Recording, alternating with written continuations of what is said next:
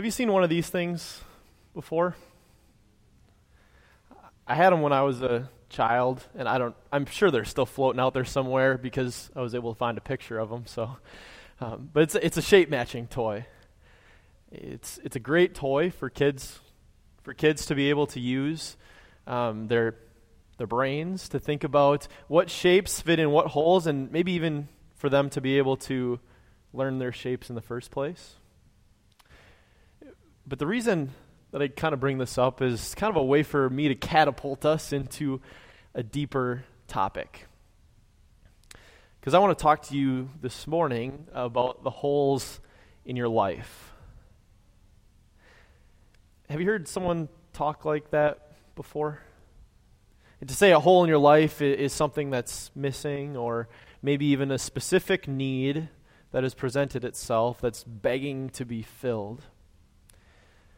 Well, this morning we're going to talk about how Jesus fills that hole that exists in your stomach, and that hole that exists in your heart. And we're going to do that by using the story in Matthew of Jesus feeding the 5,000. So right before Jesus was feeding the 5,000, he was in his first year of ministry. And he was gaining popularity quickly. And you can only imagine why, because he was healing tons of people.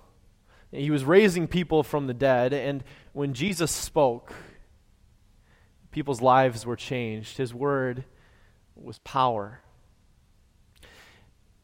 But this miracle, this feeding of the 5,000, was a miracle of miracles. It was different than what he'd ever done before. Jesus was in the region of Galilee at this time, which was the far north part of the Holy Land. And he was with his disciples because they had been bouncing around from town to town doing ministry in that area at that time.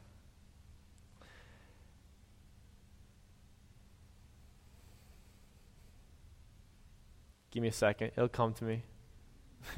He was bouncing around doing ministry at that time. So one time, Jesus is coming across the Sea of Galilee. He's going from the west side to the east side. And he hops in the boat, and people see him get in the boat. So they're excited. They want to see Jesus. So they follow him along the land to the other side. They ran for a long ways. Maybe they didn't run. Maybe they walked. But they were tired anyways by the time they got there. But it didn't matter. They were excited to see this man who had done so many miraculous things. Jesus. And so Jesus gets out of the boat and he sees all these people. And I want to read you what happened, this miraculous thing that he did. From Matthew chapter 14. It says, "When Jesus heard what had happened, he withdrew by boat privately to a solitary place. Hearing of this, the crowds followed him on foot from the towns. When Jesus landed and saw a large crowd, he had compassion on them and healed their sick. As evening approached, the disciples came to him and said, 'This is a remote place and it's already late. Send the crowds away so they can go to the villages and buy themselves some food.' Jesus replied, 'They don't need to go away. You give them something to eat.' 'We have here only 5 loaves of bread and 2 fish,' they answered. 'Bring them here to me,' Jesus said. And he directed the people to sit down on the grass. Taking the 5 loaves and 2 fish, and looking up to heaven, he gave thanks and broke the loaves. Then he gave them to the disciples, and the disciples gave them to the people. They all ate and were satisfied. And the disciples picked up 12 basketfuls of broken pieces that were left over. The number of those who ate was about 5,000 men, besides women and children." This is the word of the Lord.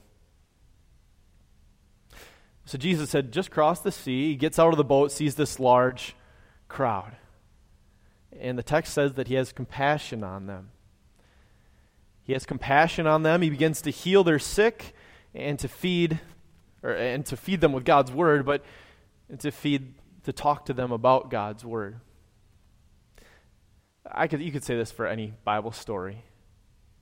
But I would have loved to have been in that crowd that day.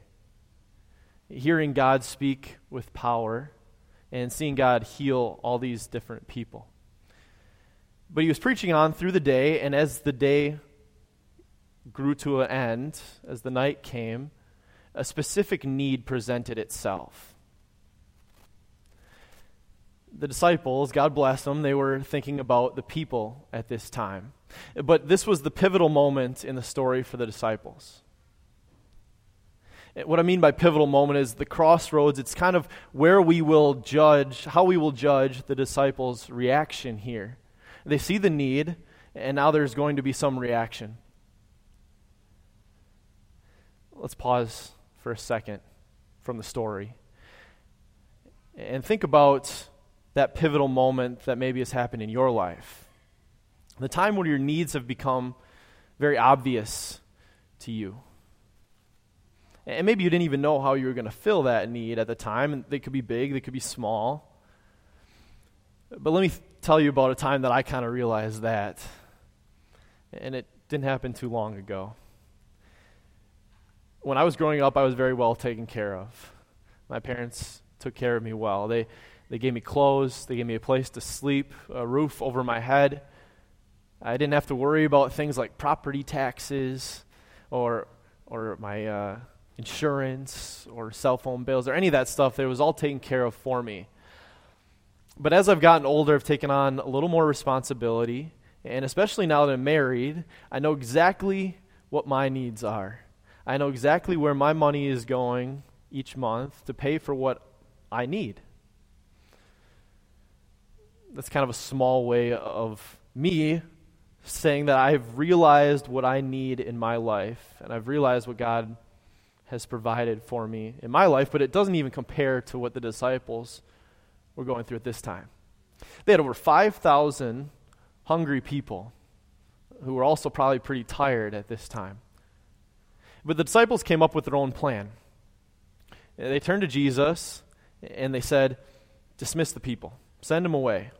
Let them go to the surrounding villages that they might find food for themselves there. It seemed like a pretty reasonable plan. But Jesus had a different one for them. So Jesus looks at them and says, they don't need to go away. You feed them. You can feel the disciples' hearts drop into their stomach when Jesus said that. How in the world were they supposed to do that? That's probably what they were thinking. They said it a little more politely. They said, we have here only 5 loaves of bread and 2 pieces of fish. Basically saying, how is this going to work? It's kind of easy for us as 21st century readers of this text to be critical of the disciples. But after all, we know the end of the story. We can probably find ourselves in the disciples' shoes a little more easily than we care to admit. I'd mentioned that you might have realized that you had your needs sometime, that you had this pivotal moment in your life where you realized that you needed these things.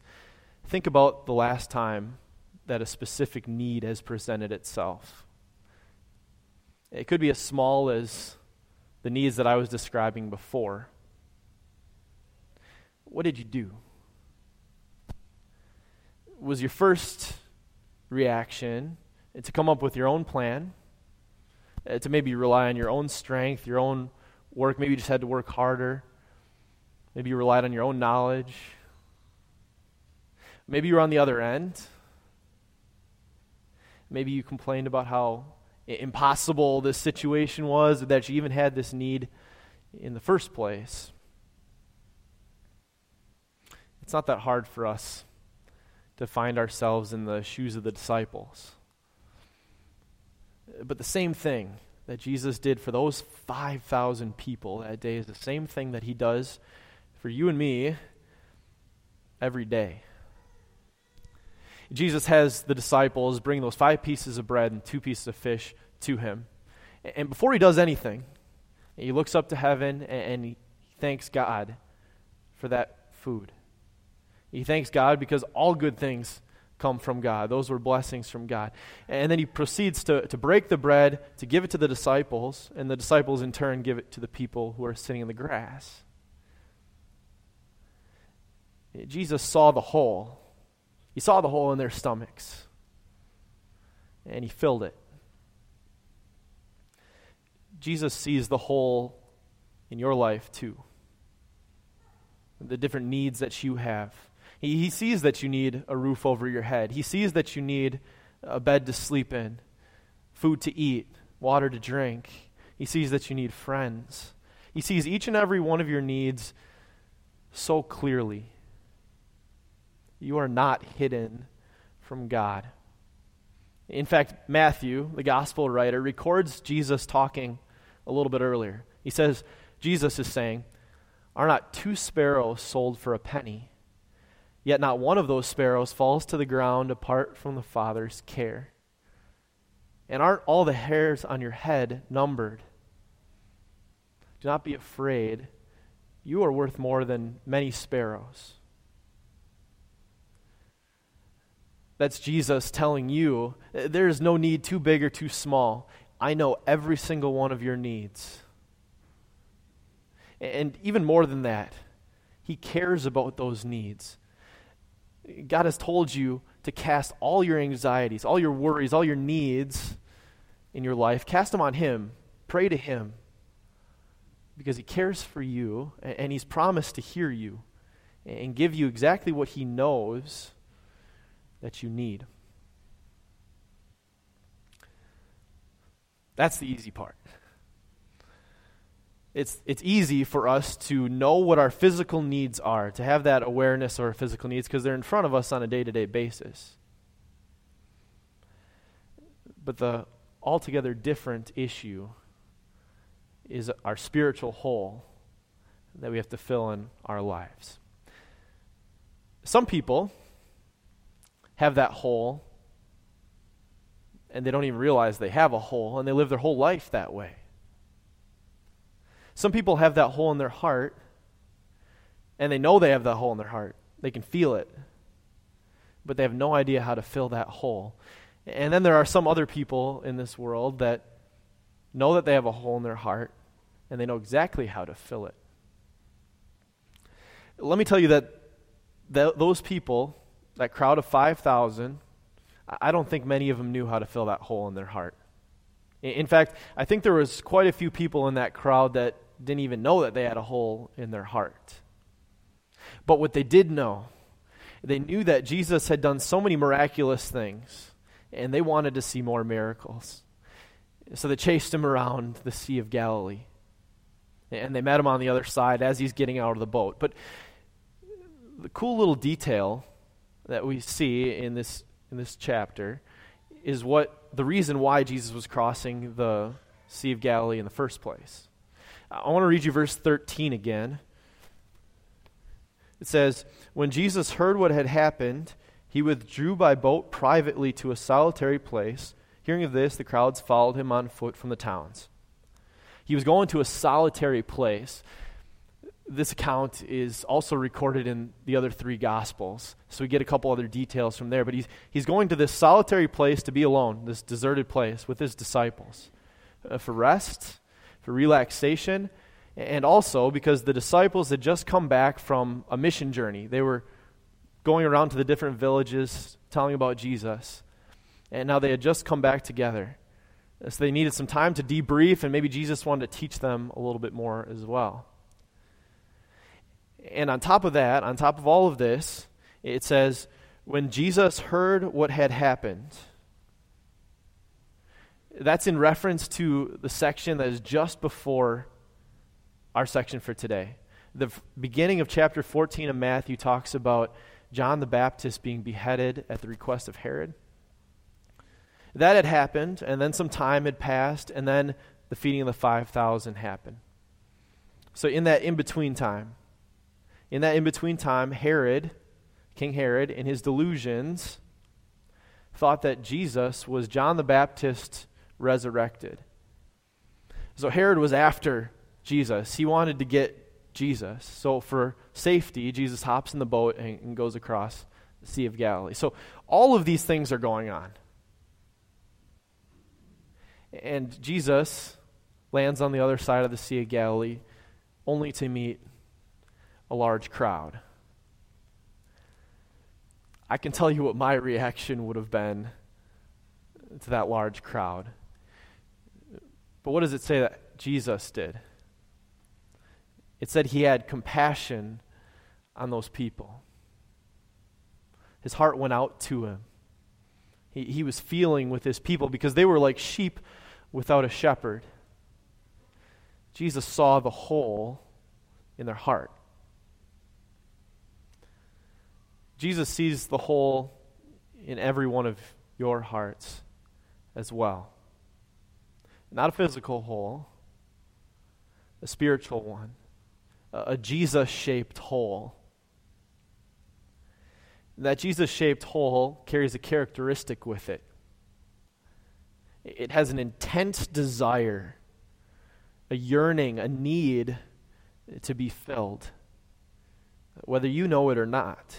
And people try to fill that hole in all different kinds of ways. They throw themselves into their jobs and chase after money. They rely on success and their status in this life. They try to fill that hole with their own morals and their own works that make them feel like a good person. People even try to fill that Jesus-shaped hole in their heart with some of God's richest blessings like family. How about you? How do you try to fill that hole in your heart? When a child tries to put a square piece into a circle hole, it's not going to fit. It's not going to work. If a child tries to put a circle piece into a star hole, it's not going to fit. When you try to put your career, your family, your success, your ego into that Jesus-shaped hole, it's not going to fit. There's only one person who can fill that hole. God knew that. God knew from the fall into sin that there was only one person that could fill that hole in your heart. So throughout the pages of the Old Testament, we see that solution, that person that would fill that hole promised and believed in by so many different people. And the Israelites believed that there would be this person that would fill that hole in their heart. When they felt guilty in the Old Testament, they would take an animal and sacrifice it. It would spill the blood of that animal to pay for that sin. But that blood of that animal did not fully satisfy that guilt in their heart. They yearned for the day that that person would come to fill that hole in their heart. When those 5,000 people were sitting there listening to Jesus, watching him heal people, watching him feed all of them, they were witnessing God in the flesh. They were witnessing the only one that would fill that hole in their heart. God was the only one who could fill that hole. So how about you? How have you tried to fill that hole in your heart? If you've tried to fill that hole in your heart with anything other than your Lord and Savior, change that today. Let Jesus be the one that fills your heart. Let Jesus be the one that fills your heart when you're in pain and you're suffering, when you're anxious or you worry. Let Jesus be the one that fills your heart when you're going through good times and you're excited and you're happy. When Jesus was feeding the 5,000, he was shouting to the world, I am the one that fills that hole in your heart and in your lives, both physically and spiritually. Praise Jesus for that. Praise Jesus that he's the one that makes our life meaningful no matter what he leads us through in life. And when you do that, when you praise Jesus for those things, people will see that that hole in your heart has been filled. And you can tell them how to fill that hole in their heart as well.